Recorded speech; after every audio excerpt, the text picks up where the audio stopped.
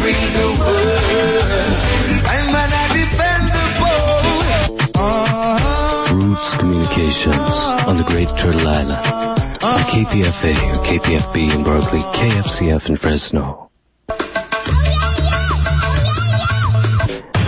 Late night Fridays, 2 a.m. to 6 a.m. Voice is catching up. Voice is catching up. Watch out, child. Watch out, child. Babylon's falling down. Falling down. And you are listening to 94.1 KPFA in Berkeley, 89.3 KPFB in Berkeley, 88.1 KFCF in Fresno, and online at kpfa.org. It is 3 p.m. Stay tuned next for Cover to Cover Open Book.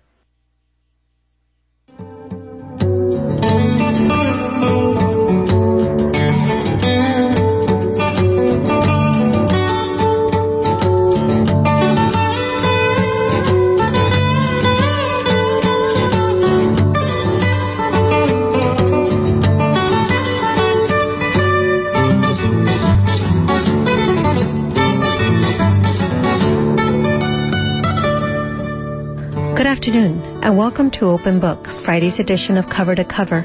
I'm Amelia Gonzalez.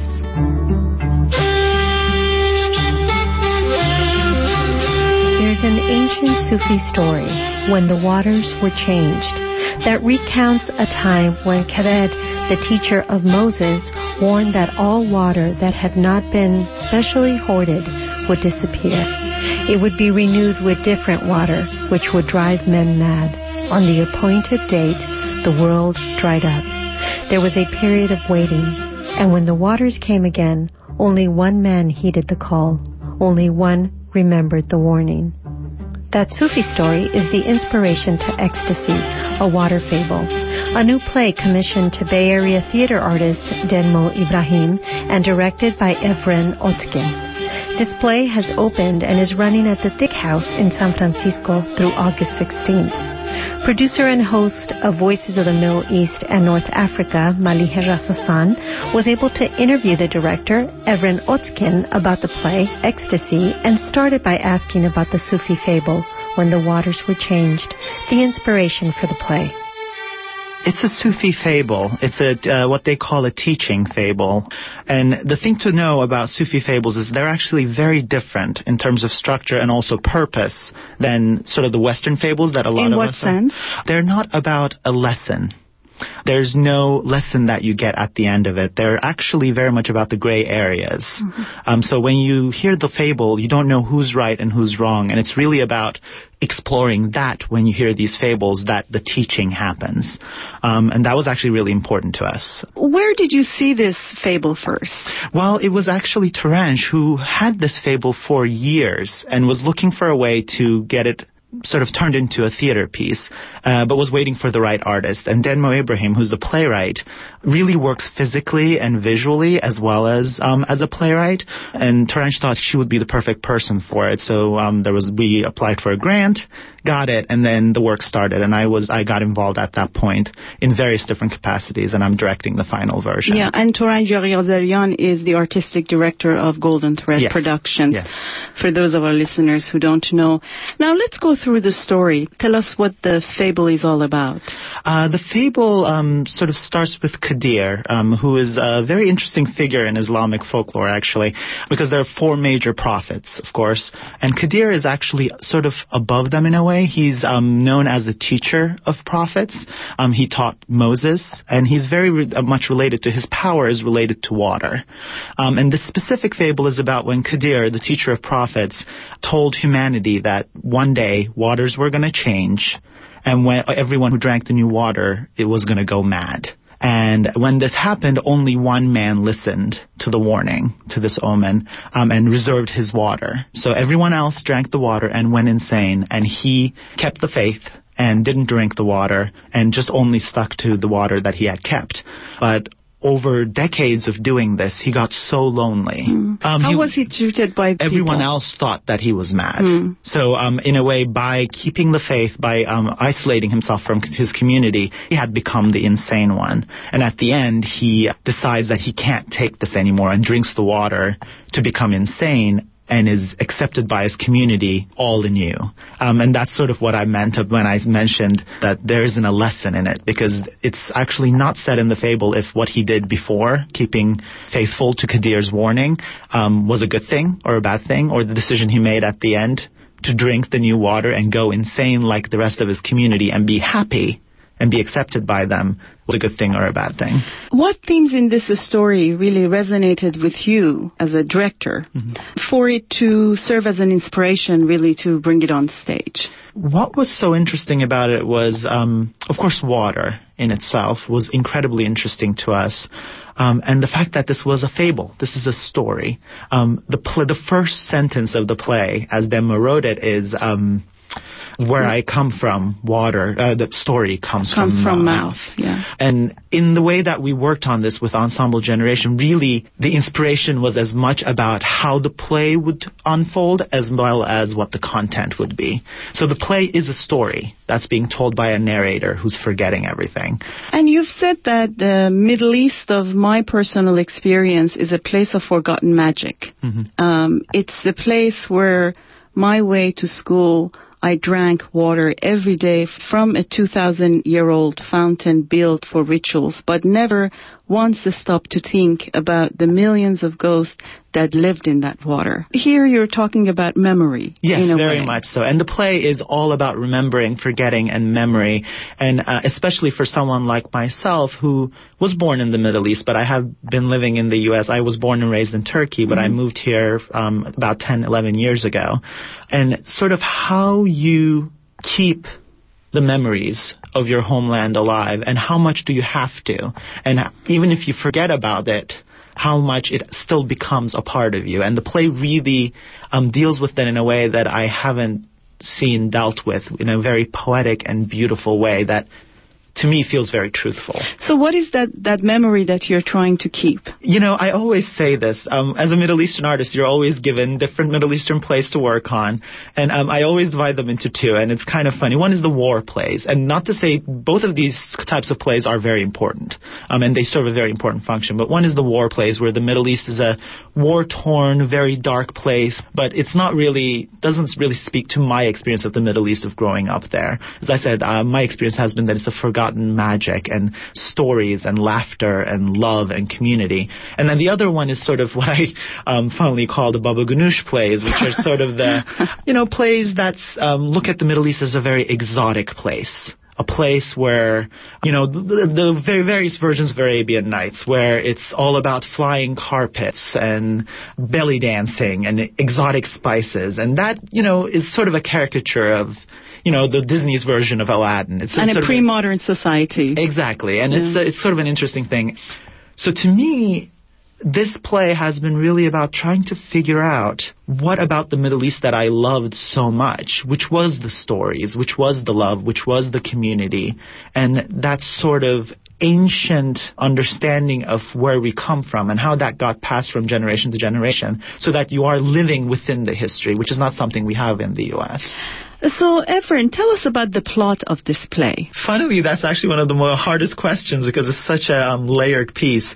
But when it comes down to it, it's really, to me, about two women, one older and one younger, from the Middle East, trying to come to terms with their past in different ways. One of them is the younger woman has lost her connection to her past and is being haunted by it. And it's her story is about trying to face up to this fable and to her ancestors' stories. And the older woman is the last living person who remembers the story, and her story is about trying to tell it, although she's forgetting because of old age. And it's how those two stories, and of course the story of the fable, merge together to create a transformative experience for all three characters in the play. Yeah, and what's the third character? The third character is the pipe man, who's the man from the fable, who has heeded the warning of Kadir to not drink the new water and isolated himself, and is spends the whole play trying to unlock this message that he's receiving through the water, and at the end has to realize that it's a futile effort. And I don't want to give away too much of the ending of the play, because there's a bit, the way that they sort of merge together is very much sort of the big crux of the play, but the Pipe Man says at one point in the play, when Mona asks him, do we know each other? He says, no. And Mona asks, we're not blood then? And he goes, no, but we are related. So in a way, all three of them are from the same place and they share the same story, which is the most important thing according to this play. And it's really about, now that they share the story, how they relate to it and how they can put it at peace is what the story of the play is. The play Ecstasy also explores the notion of how different generations relate to memory. The generational point that you brought up is very much a part of the play, because two of the main characters of the play, one is an older Middle Eastern woman who was born and raised there and sort of came to the United States, who's the narrator. She's called the Picture Lady because she is surrounded by pictures, and she constantly is telling stories of her family as well as this ancient fable that she's sharing with the audience, but she's forgetting. So her story sort of goes through that. And then there's a younger woman, Mona, who was born and raised in the United States, who has forgotten about her history, as well as her family, and is being haunted by those stories in her nightmares. So, and the whole play really deals with the two women's journey and relationship to the story, and how once the story gets told, what effect it has on them so that they can move forward. The thing that this play does so beautifully is, rather than trying to answer and simplify those conflicts or contradictions, it just states them and then lets you figure it out. Yeah, exactly. Because knowing the stories, political or not, is incredibly important. If you don't know where you're from, if you don't know your own story or your ancestors' stories, then you don't have anything to build upon. Evren, Ecstasy can also be described as a play about the immigrant experience. But at the same time, what it says, which is really interesting, is that change has to happen because water will change. Water has changed throughout centuries, and the stories in this play are written in the water. It's another line from the play, which is why I find it so interesting to work on, because it doesn't, when someone forgets the story and moves forward and is happy, there's no judgment. There's sadness that the story is lost, but stories will be lost. And it's that dichotomy of this play where, because the stories are so important, but at the same time, change wins and is as important as ancient stories that have to be held on to. So it's that dichotomy that the play has that is, I think, the most fertile thing about this fable, as well as what the process we went through. Yeah. Why did you decide to name the play Ecstasy, a Waterfall, and did not stick with the original title of the Sufi fable called When the Waters Were Changed? The whole play is about striving for something, and to us it was really about striving for the state of ecstasy. And if you take the old definition of ecstasy with the trances and the Sufism, it's the state of being closer to God or closer to a higher power. That felt right for all of the characters in the play. That's what they're looking for, trying to reach another state where they're happy, where there's joy. And there is a sense of an older community where this state was possible and now it is not. And trying to reclaim your story so that you can get back to that state. So it has gone through many, many permutations, the title, but we realized that really the simplicity of the title, Ecstasy, a water fable, which is very important, was the right one. Because we weren't interested in just staging the fable, as interesting as that would be. We were trying to, one of the first things Demmo said when we started with the ensemble was, how does this fable relate to now? It really, in the play, it plays out in the story of the younger woman who is being haunted by the fable and has to face it to be able to move forward and be happy in her life in the United States. And that's really the way that that storyline really came out of all of our work with the ensemble, of trying to figure out this beautiful fable with such a not concrete message. How does this speak to us today? And it's also important to say that the ensemble is a very eclectic group of people. I mean, we have a few Middle Eastern artists. We have a Persian artist. We have someone who's who's from a Jewish family from Iraq. We have an Egyptian actress playing the Mona, the younger Middle Eastern woman. But we also have a person who's half Hawaiian. We have a Turkish actor. We have someone who's from Polish Jewish parents. So it's that was really important to us, that we have a very mixed mixed heritage group of people working on this show because as specific as it is to the Middle East, it's also about how do a group of artists from a mixed heritage in San Francisco right now relate to this fable, and how does that fable gets told to an audience of mixed heritage from San Francisco right now.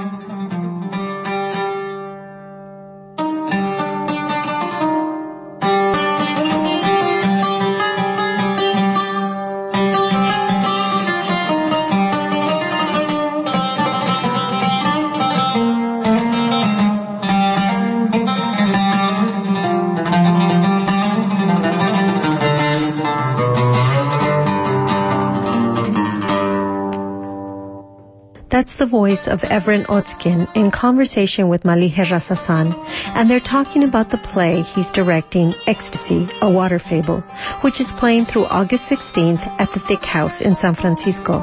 This is Open Book, Friday's edition of Cover to Cover. Stay with us.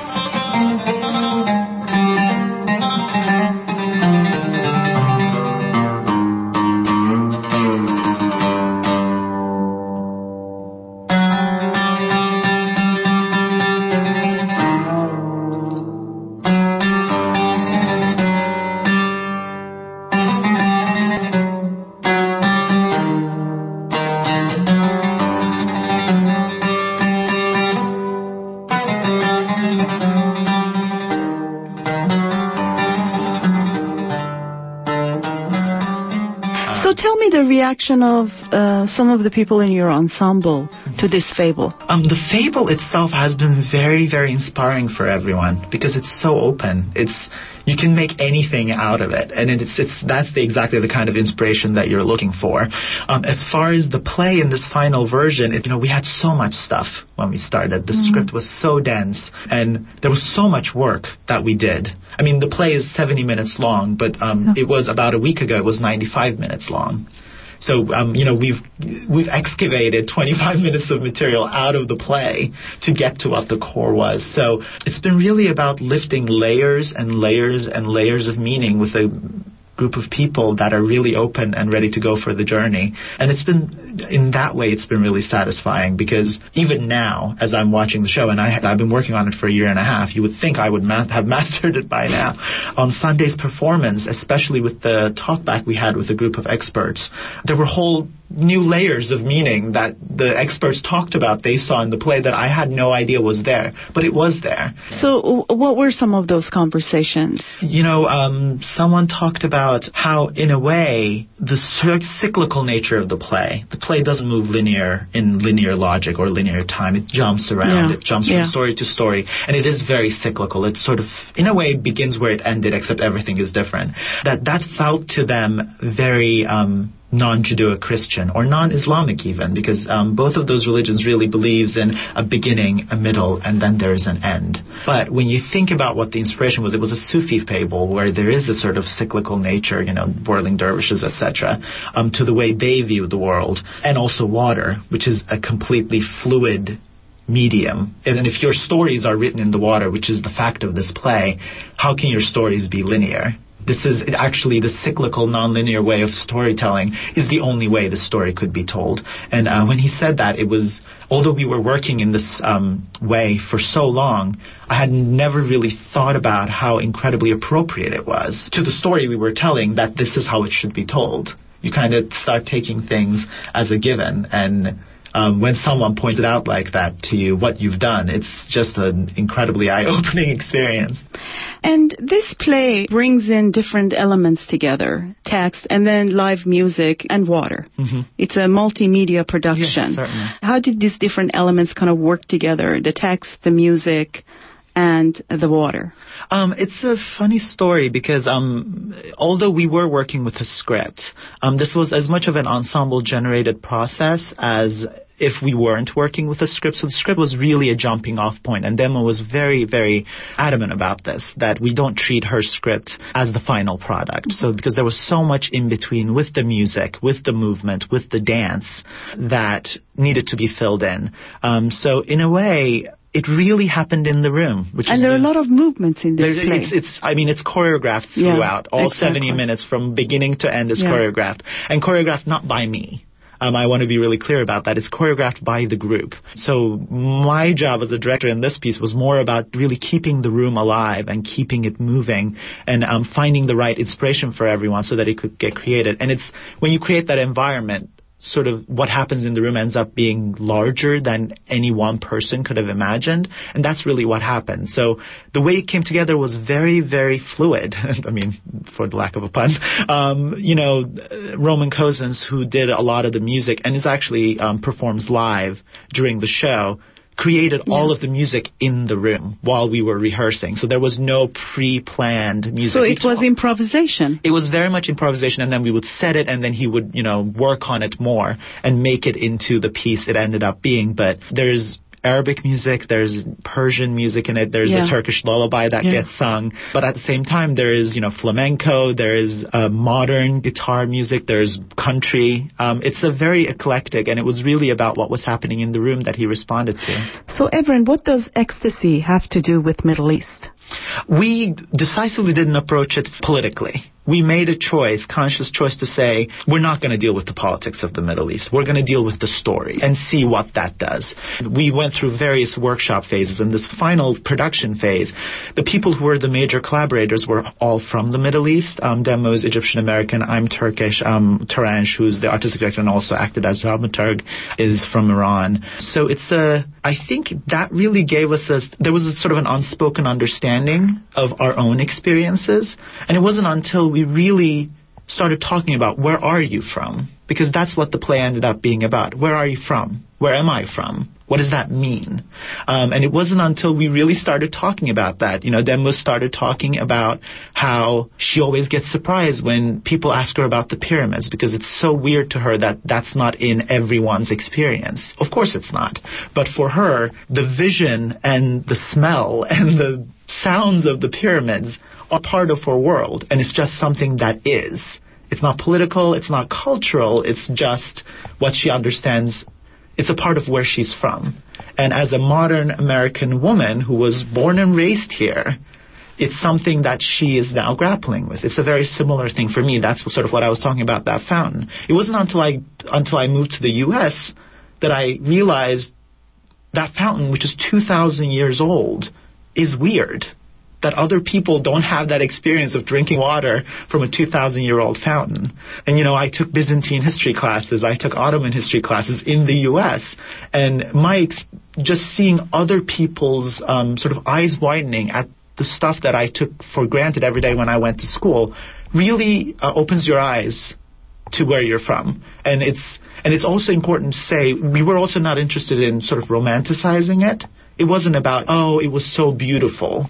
It was really about trying to figure out where you're from and look at it in its loss for a modern American person, as much as it's trying to get it back. This work was created through a year-long development process with the Water Project Ensemble. We've been developing this play for about a year and a half now, so it's been a really long process, and I always say that so many people have touched on this play. And Demo is very unique playwright. She doesn't believe in working alone. Playwriting usually is a very lonesome endeavor. You're alone in a room and you have to make a world. Demo doesn't make a world until there are other people in the room with her. And of course she spent a lot of time writing alone, but a lot of the ideas came from the ensemble, and the ensemble changed during the various workshop processes. And it's just such a wonderful process to be a part of, because everyone who's in the room has a piece of the play. I remember at the earlier stages, I was actually a part of the ensemble and took part in the generative process as an actor. So I was generating material, and the Pipe Man story, who sort of is the person that stands in for the man in the fable in the play. His whole world sort of came out of a very short 10-second improvisational exercise I did with pipes. That's why he's called Pipe Man. However, of course, the story and the play is somewhat completely different from what I did, but at the same time, I hold that piece with me. So when I'm working on the play, it's just such a personal connection that you don't usually get to have as a director. As a director or as an actor, you're usually trying to figure out what the vision of the playwright was, which is very satisfying in itself, but this is a lot more about what is the vision of us? What is our vision? What are we trying to say? And what piece of this play is yours so that you can stick to that and you can hold that. And that has been the incredible generosity of Denmo in the process of allowing that to happen, and not only allowing, but really empowering people to make this play. So the play, of course, has 3 sort of lead characters, but then there's a 5-person ensemble plus a musician, and they are everything. They are the water, they're the play, they tell the story. And because it's a physical and visual medium, what they do tells as much of the story as what the people say. They play different faces of Mona's lover, Jack. They reenact some of the past stories of the Pitcher Lady. They're the pipes, the leaky pipes that torture Pipe Man throughout his decades and decades of faith. So they're really the ones that carry the story in their bodies, and it's a workout. Everyone is very sweaty by the end of this play because they're running around and doing so much, singing, moving, dancing throughout the whole play. But I think it's the best way to tell this kind of story. Because we were working with an ensemble, and because there were not just our 2 brains, but 10 people's brains looking at this fable, we started very simply. We started at, what about this fable interests you? We just started there. And people talked about memory, people talked about madness, and then we just started doing improvisational exercise around those themes. From those, certain things stuck out. Certain things everyone in the room went, that's really interesting. And then Denmo took those and started writing scenes. It's just and the thing about this play, which has been incredible, is as a director, and a dramaturg, I got to be such a huge part of the writing. And Denmo, as a playwright, got to be such a huge part of the staging.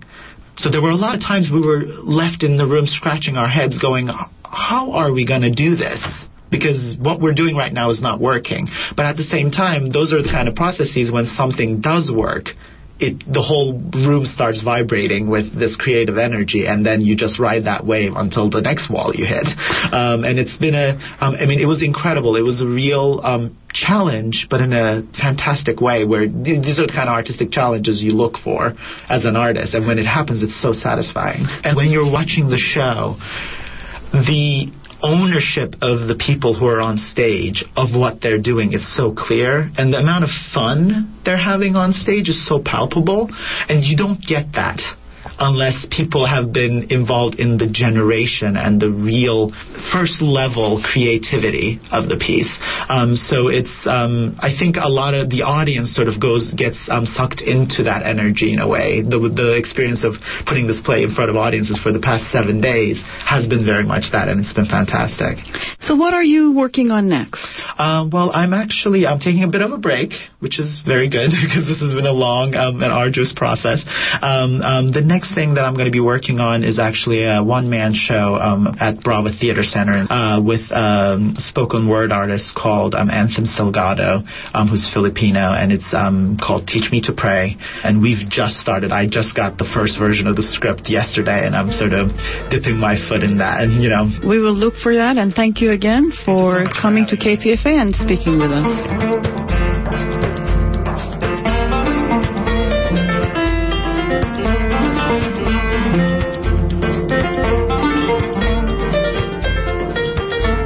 You've been listening to a conversation with Evren Otzkin. He's been talking with Voices of the Middle East and North Africa's producer and host, Malihe Rasasan. The play, Ecstasy, A Water Fable, has been produced by Golden Thread Productions and is running through August 16th at the Thick House in San Francisco. For tickets and more information about the play, you can go to www.goldenthread.org. This has been Open Book, Friday's edition of Cover to Cover. With Erica Bridgman at the controls, I'm Amelia Gonzalez. Thanks for listening.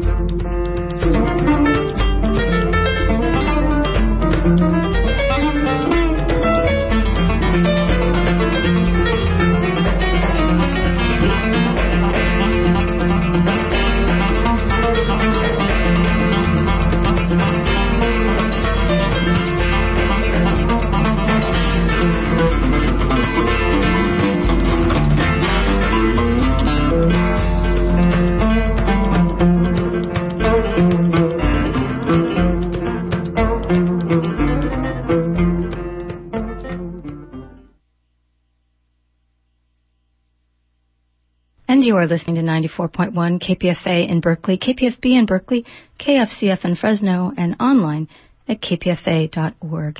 In just a minute, Free Speech Radio News.